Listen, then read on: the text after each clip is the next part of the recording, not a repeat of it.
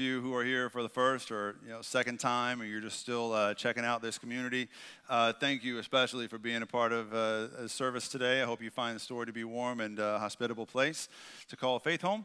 I'm Eric, and my wife Giovanna and I, we co-pastor the Story, and we just have been overwhelmed since the very beginning by the things God's doing with this community. I think there was such wisdom that we could not even foresee when God planted this community right here in the middle of the city, a community of that's intentionally for non-religious people, spiritual but not religious people, agnostic people, people who just aren't sure, or even people that are atheist, self-described atheists.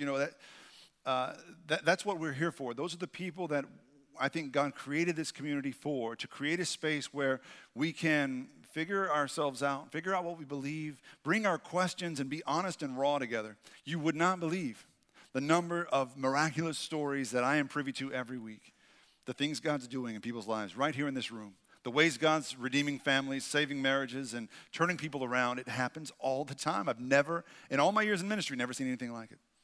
Y'all don't get to hear a lot of those stories. Last week, you heard one from Katie, a 16-year-old woman of God who stood with courage and told her story, and we were changed by it. Today we're going to hear a different story, and this one's going to be on video. This is the story of Sarah and Bonnie, two people who call the Story Houston their home. Let's engage in that story now. So we are at the Harris County Courthouse, and 3 years ago it was here where my ex-husband and I fought for 5 very long and grueling days over custody of our 10-year-old son, Jack. Jack's father and I met on a Monday night in a bar. If that tells you anything about our backgrounds, it was our junior year of college.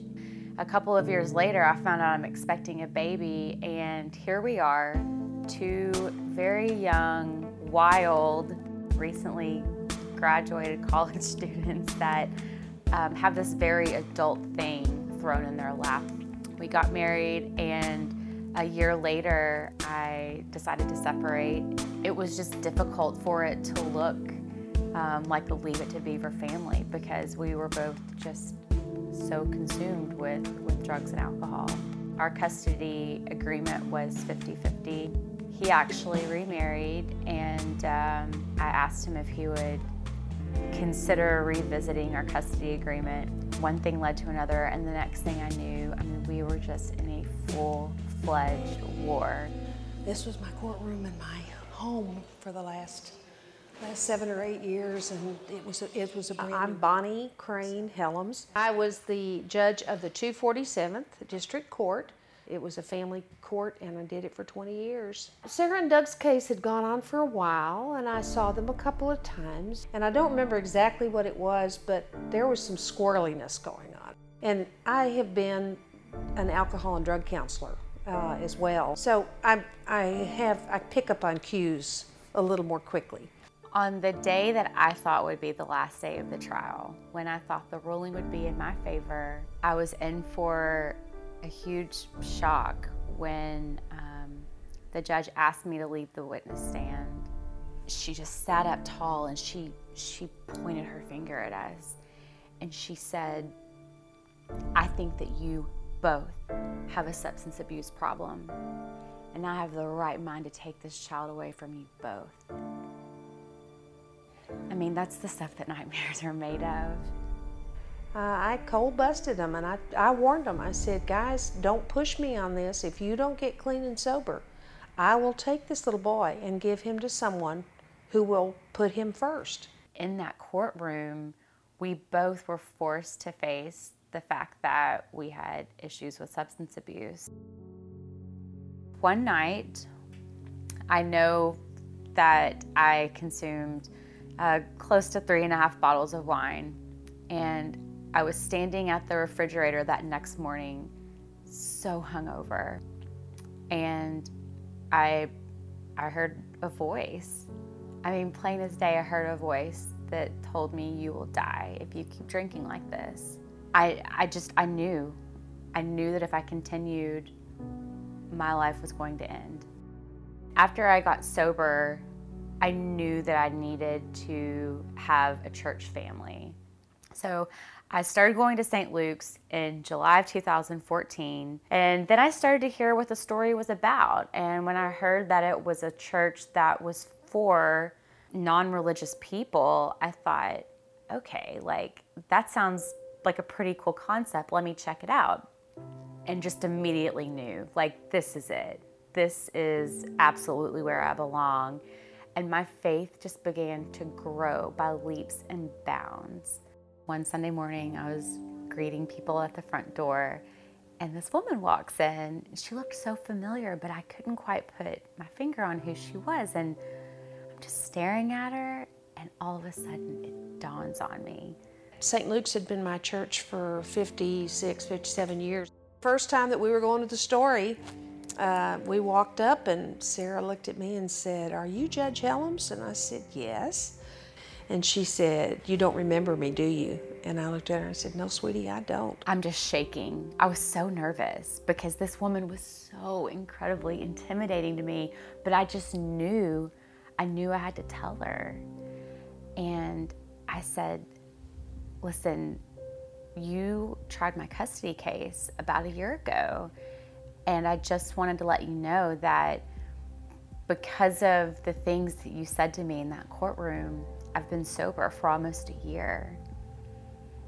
And she grabbed me and hugged me so tight. Her eyes filled up with tears. And she just said, "Thank you, thank you, thank you." I just was so tickled and so moved because you never know if the decision you made was right. It's moments like that where you just know that God is so real. God is at the center of my life today, and I owe a lot of my spiritual growth to the story. Are you gonna go with a spooky pumpkin or like a classic pumpkin? You want me to hold it? When I got sober, I was fortunately able to take my last drink and not have another one since. Doug's road to recovery has been a little different. When we had our Bible study one Sunday night, Sarah had come and said, "Please pray for Doug because he's on Cush and I'm afraid he's going to die." And she said, "I'm scared to death to let Jack go with him because he's not sober." It wasn't a battle. You know, I didn't try to take him back to court. I didn't berate him. I prayed for him really, really hard. This year on my birthday, he showed up at my back door with a bunch of flowers, and he said, "Happy birthday, I'm getting sober." I'm a real stubborn, hard-headed individual. Thank God everybody was praying for me. I just never really thought this would be my lifestyle. Even when I got into recovery the first time, I thought it was more about just getting fixed so I could go drink like a normal person or use drugs like normal people do. I didn't realize it was like changes the way you think, you know? You almost really become a different person. Today we have a really great relationship. We truly co-parent Jack, and it's literally 50-50.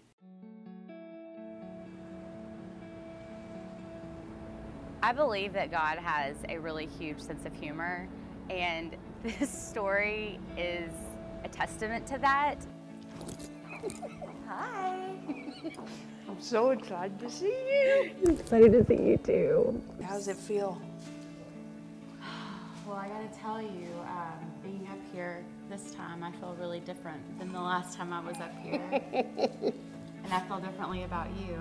Yeah. You know, my opinion of you used to be, I would describe you as a Judge Judy, a mean old Judge Judy. But you're probably not the first person who said that. God moves in incredibly wonderful ways, and He gifts you with things that you would never have even known to ask for. Now I can love her like I would like to have come down off the bench and loved her, but I couldn't. I had to play my role, because if I hadn't, neither one of them would have realized the importance of their sobriety on their child. We did it. We did it. I feel like your mother. I know, you do. You give good motherly hugs. I love your hugs. Oh, man. Oh. Give God thanks for his goodness, y'all.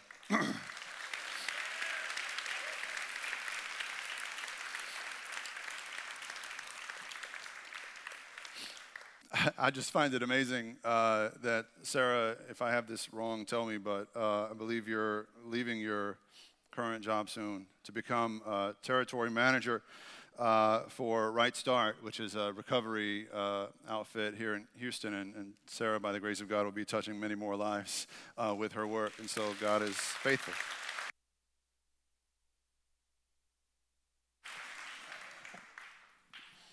All right, so somehow I'm supposed to transition from that into whatever I've got to say, which you're not going to remember because that was so great.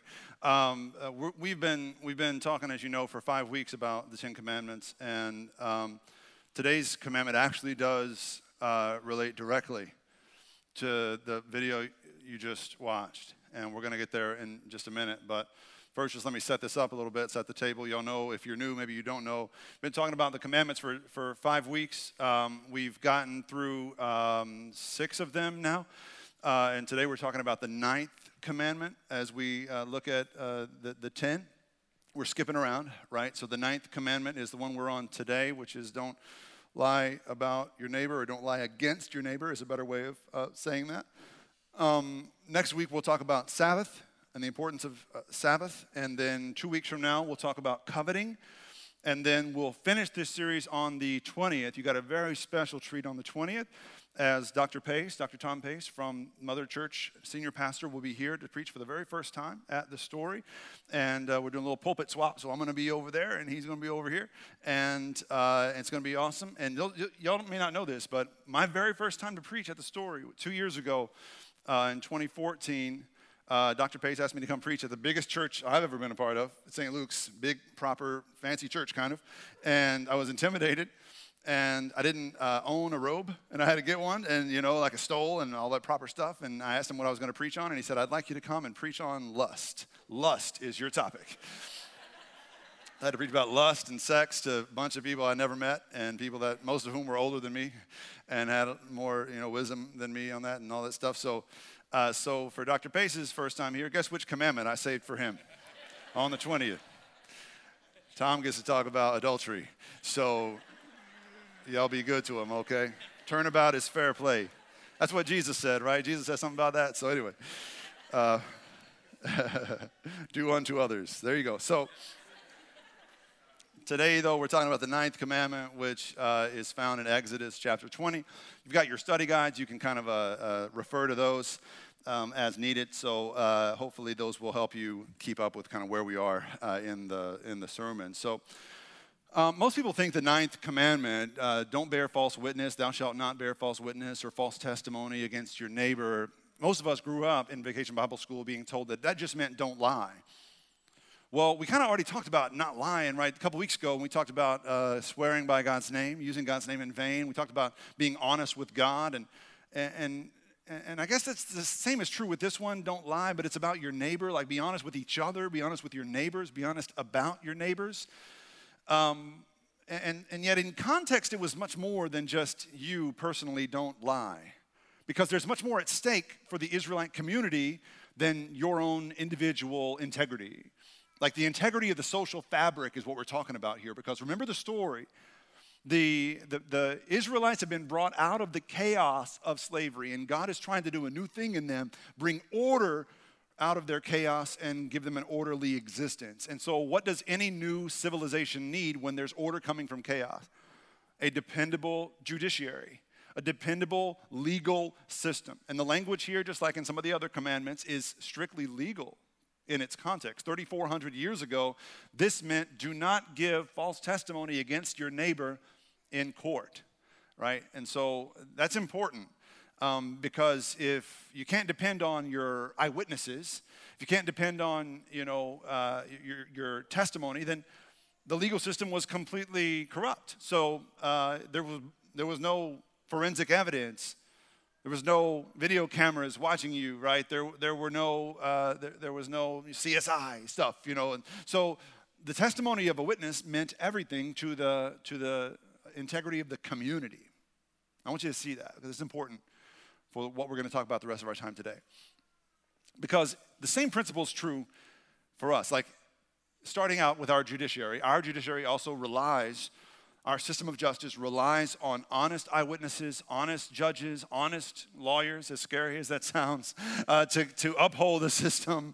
And, sorry, lawyers, we have a lot of lawyers here. Sorry. So uphold the system, and the social fabric relies on that. But I think for us, and when you read the Bible as a whole, this commandment in Exodus 20:16 is more than just what happens in a courtroom. It's how you are with people, how you talk about people. It's more than just giving false testimony in court. We're talking about telling the truth about people. And so there's several ways that we bear false witness today, right? There's spreading rumors, starting rumors, spreading lies. There's not stopping a lie whenever it's told in your presence and you hear someone talking about somebody else behind their back and you do nothing. And you think you're so good for not joining in. Well, that's fine, but I think Jesus might call us sometimes to stand up for those who are defenseless and unable to defend themselves in a moment like that. Sometimes not speaking up is as bad as spreading rumors ourselves. And so the question I was wrestling with as I thought about these things, rumors and gossip and slander and such, is why do we succumb to this sin so often? This is probably one of the most common sins everyday people commit. Why are we so tempted by gossip, slander, and spreading rumors, talking about other people?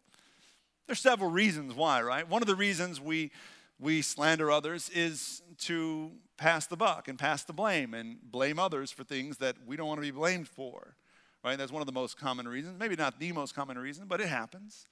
So young people, especially kids sometimes, do this to get out of trouble. We point the finger at someone else. I want you to meet Coco the gorilla. Coco the gorilla is a gorilla famous for two things. Coco is famous for her proficiency in sign language. She can speak over 2,000 phrases using sign language as a gorilla. That's pretty impressive. And she's also famous for her love of cats. Over time, her trainers have adopted for Coco half a dozen cats, and she gives these cats names. She names them whatever she thinks when she sees them. So there was one cat that liked to play with a ball. And I guess Coco knows something about basketball because Coco named that cat All Ball, right? Like All Ball when you block a shot, right? All Ball. That was the name of the first cat. And then there was Smokey the cat. There was Lipstick the cat because it had pink lips, right? And so Coco named the cat Lipstick. There was one weekend, I guess, that Coco had a tough weekend for some reason. And she kind of lost control. Like the trainers went home for the weekend and Coco was there with the cat. And she tore the sink off the wall. Just ripped the sink right off the wall and threw it across the room. When the trainers got there on Monday morning, they saw just the destruction that had happened. And Coco's there sitting in the middle of the room. The cat is cowering in the corner and the sink's just like thrown about, you know. And the trainers go, "Coco, what happened?"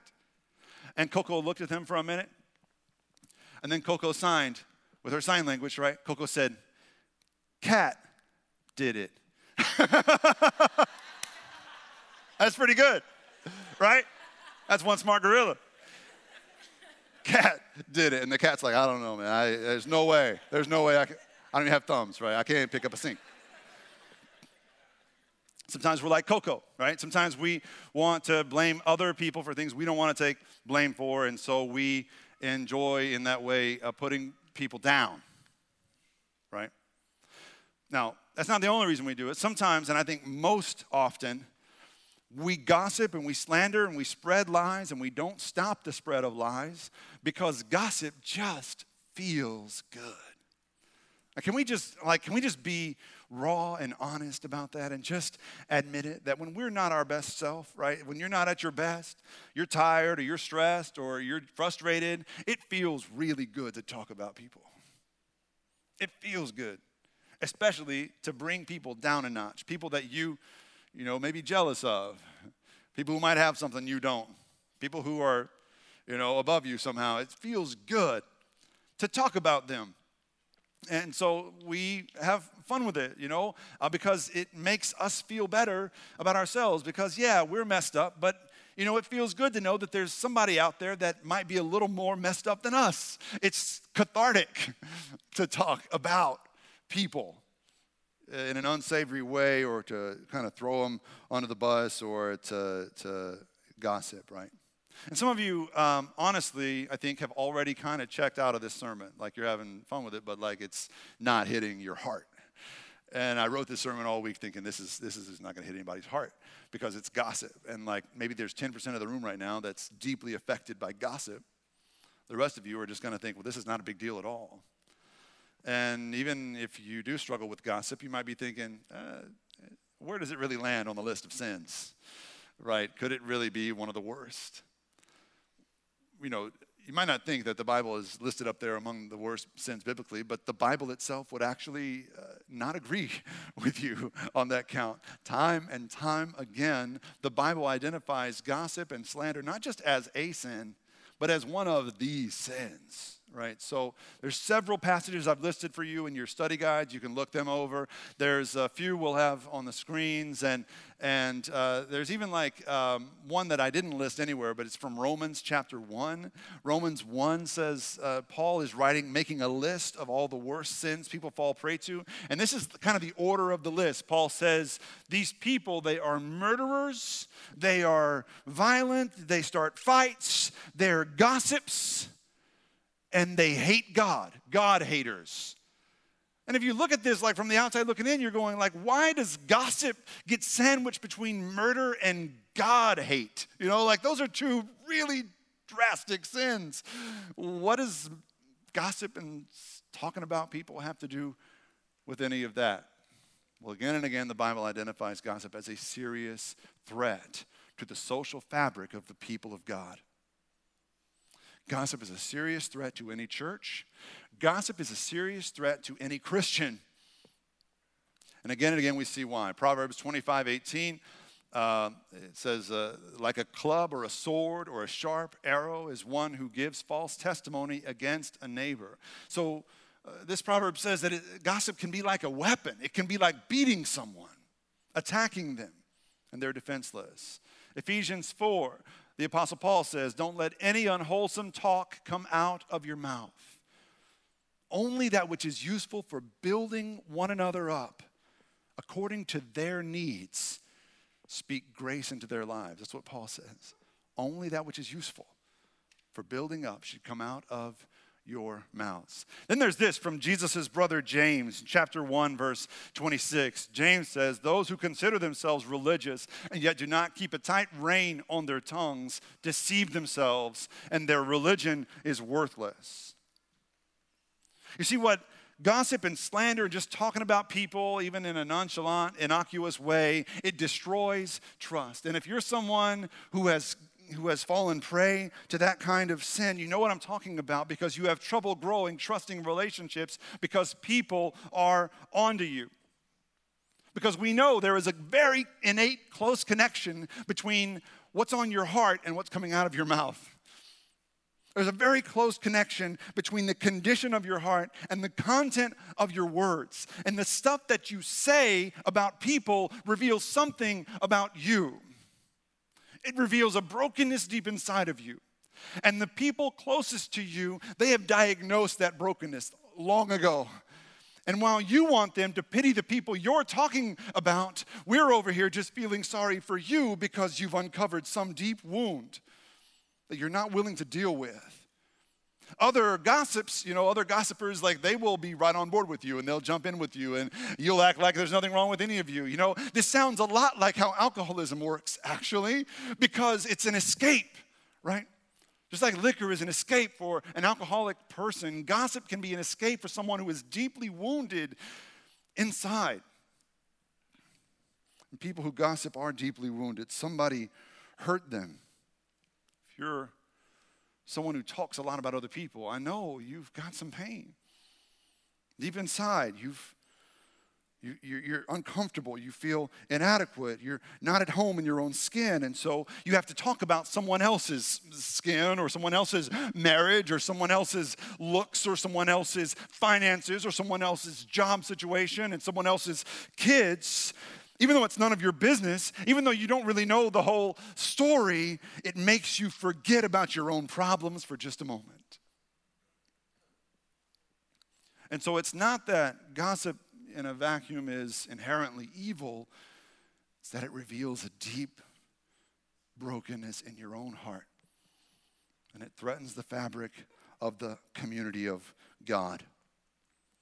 And as usual, Jesus keeps pushing the envelope with it. Jesus just ruins us when he fulfills this commandment. Like last week when we talked about murder, and then Moses and God are like, yeah, we shouldn't murder. And we're all like, yeah, we don't murder. We've got this. This is good. And then Jesus is like, well, that's fine, but you also shouldn't be an angry guy.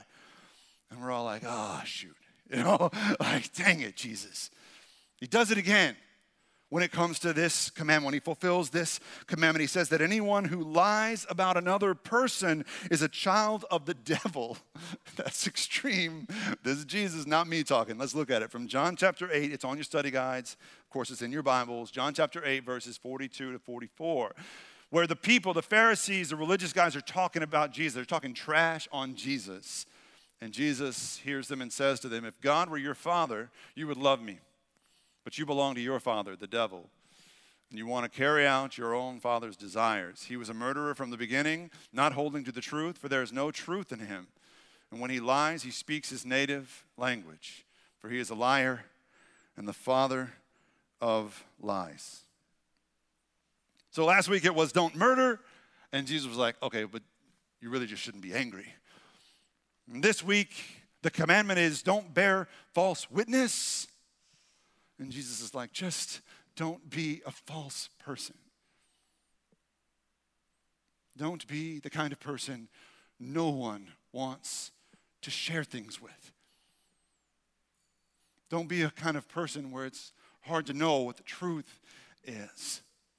It's hard to foster healthy relationships. Don't be the kind of person who winds up isolated because you're false from the core out, right? So Jesus is saying, when God is your father and when you are God's child, God's daughter, God's son, you inherit the truth that is God. There is no falsity in God. And when you are God's child, truth and love are bound to overflow from you. But if you are in a place in your life where you find it easy to lie, you find it therapeutic to slander, Jesus says, God's not your father, not yet. The enemy is. We often say at church that God has a plan for your life. And I believe that to be true. You've always heard preachers and Christians say God has a plan for your life. It's a good plan, holy plan, all that stuff is true. It's easy to forget that God's not the only one who has a plan for your life. There is an alternate path. There is an inverted demonic plan that your life can take, a path that you can choose. The enemy also has a plan for your life. And it involves you being the kind of person that talks about people when they're not around, blames others for stuff that's your fault, slanders people, spreads lies, and doesn't stop lies from spreading. And that will leave you isolated because there's no truth in the enemy.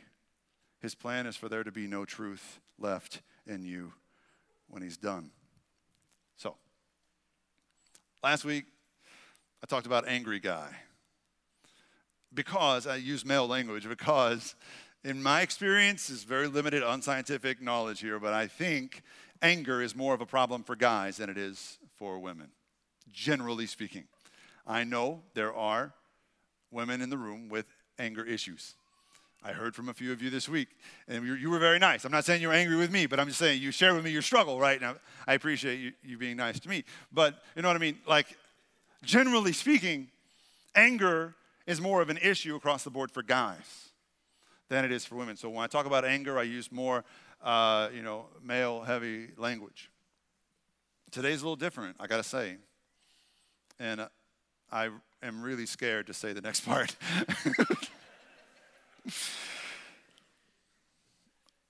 But in my very limited unscientific experience, in general, men tend to be bored with gossip. Not all men. Certainly men who gossip. Generally, gossip is more of a struggle for women. And generally, slander is a struggle for women when they talk about other women. Generally speaking, right? Not everyone, but in general. So last week we talked about angry guy. Today I'd like to zero in on gossip girl, if you'll humor me here, all right? So it's heartbreaking to see, witness, and hear women, especially women belonging to the same church, talking in a negative light or allowing negative talk about other women in the church to continue. And it seems to start very young. We experience this thing in student ministry here at the church sometimes. It goes as young as middle school, high school, where there's so much competition for success and achievement in the classroom, and there's so much competition for the attention of boys and men and all that stuff. And so young women seem to turn on each other. And Katie talked a little bit about this last week when she shared her story and kind of where her story started to go off the beaten path a little bit, right? It's the kind of thing that can lead to bullying. It's the kind of thing that can lead to suicide. Young women, students, young men, students, pay attention. This is a big deal. Talking about other people when they are not around. It is a mortal, grievous sin before God. And it's not just adolescent girls who do it. It continues sometimes into adulthood.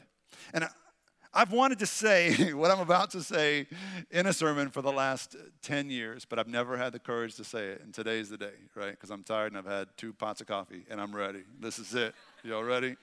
The worst that can happen is some of y'all are just going to get up and leave and never come back. And that's all right. I would hate it. But, this is something that's been on my heart for a long time. I just am scared to say it, but I'm not going to put up with it anymore and just let it ride. So I want to talk for a minute. Let's have a little Dr. Phil conversation, okay? So women, all right, ladies, my sisters who I love. If I can be honest, I hope there will come a day when y'all can stop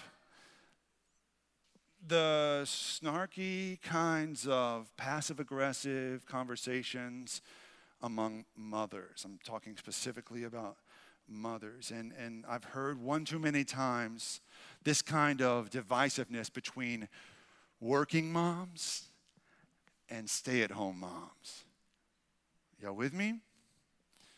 This is something that runs rampant in the church. Nobody says anything because we're all afraid of moms. But this is something, it cannot continue. If I hear one more working mom talk about how easy it is to be a stay-at-home mom, oh my Lord, are you kidding me?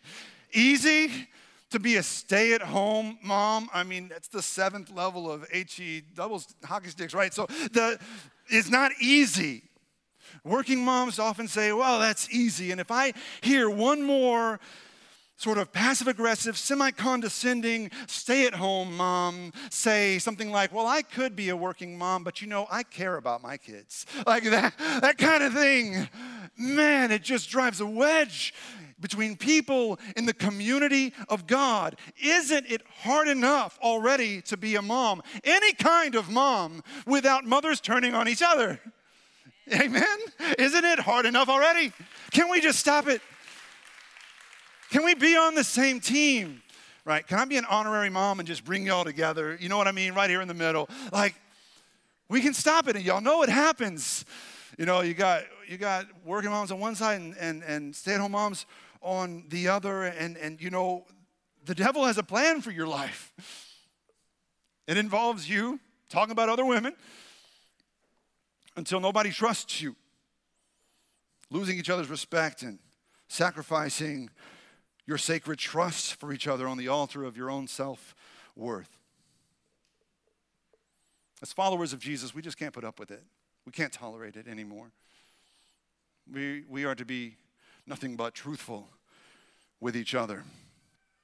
And this kind of thing can be as deadly as murder for us. Sometimes the juiciest gossip in a church is in the most like holy time at small group or in teams whenever it's time to share prayer requests. Man, prayer requests can turn ugly sometimes when, it's like, oh, well, I really want to pray for John and Jane because, they're separated, I heard, and I heard John is seeing someone else. And I heard that somebody saw some pills in Jane's purse the other day, and she's been acting funny. I'm just saying I'm worried. We should pray for her, y'all. That kind of, don't let praises and concerns turn into the gossip hour. It's none of your, even if it's true, it's none of your business, and you have no business sharing it publicly. Because we are called to honor this sacred trust, this social fabric that Jesus is knitting together with this community. And when we talk about each other, we endanger that, we threaten that. So this is a little adage that I use at home a lot with my kids, and you probably heard it before, but it goes like this: everything you say should be true, but not everything that's true should be said. Did you say it with me? Everything you say should be true, but not everything that's true should be said. This is what gossip does in a community. It's like a parasite that latches onto us. But like any parasite, gossip needs a live or host organism to survive and to thrive. Anytime you're tempted, or anytime you come across a rumor or some slander or some juicy gossip, you have a choice to make. You can be that host organism that allows that rumor to thrive, or you can choose to cut it off right then. When you follow Jesus, when God is your Father, and you hear a rumor, that rumor dies with you.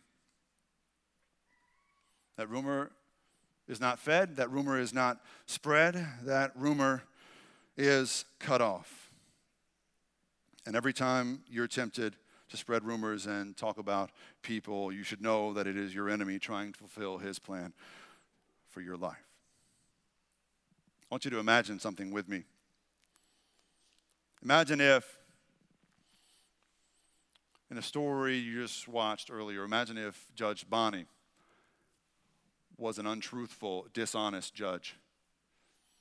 Imagine if she was tired that day, tired of all these people coming before her with all these problems.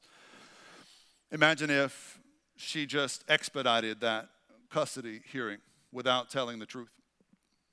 Imagine what a different story Sarah might have to share today. Imagine if Bonnie had just expedited that little hearing and then gone home and vented to her husband about all these crazy people coming into her courtroom and all the problems in the world, and thank God we're not like them. Imagine how different Sarah's life and Jack's life might be.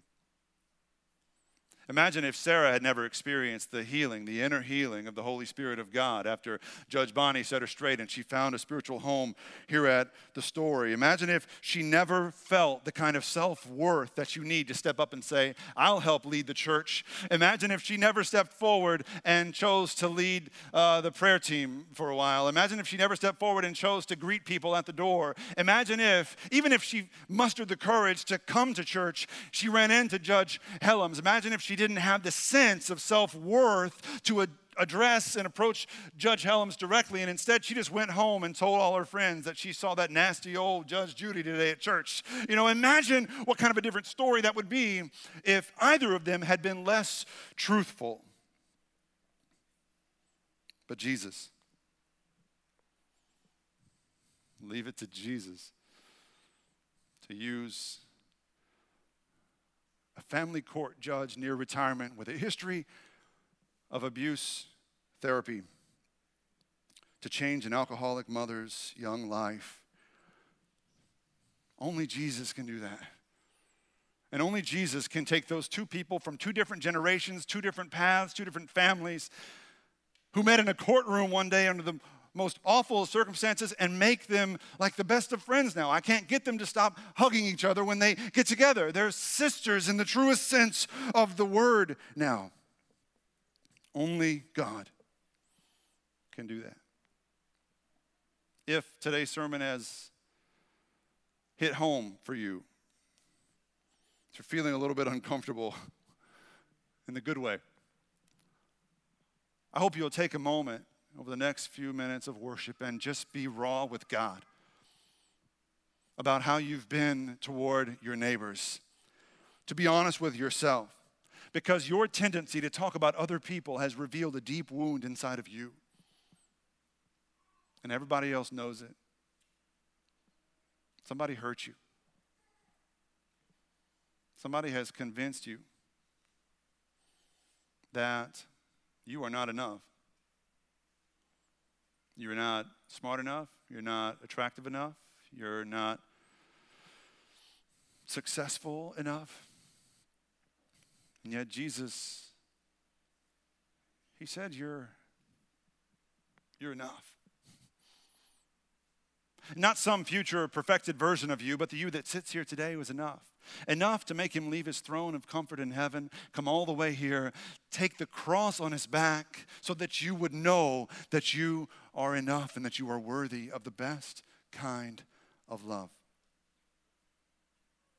So next time you're tempted to break the boredom, break the silence, comfort yourself by talking about somebody else and what they're wearing or how tired somebody looked today or what a mess that person's kids were in children's church today. Just remember, those kids are the preacher's kids, and so they have an excuse. And remember,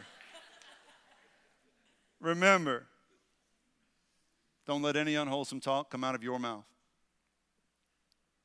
but only what is helpful for building others up according to their needs, that it may benefit those who listen. People of God are called to be people of few words. We're called to be slow to speak, quick to listen, slow to anger, quick to forgive, slow to tear down, and quick to build up. I pray that's what God does with us. Let's go to him in prayer.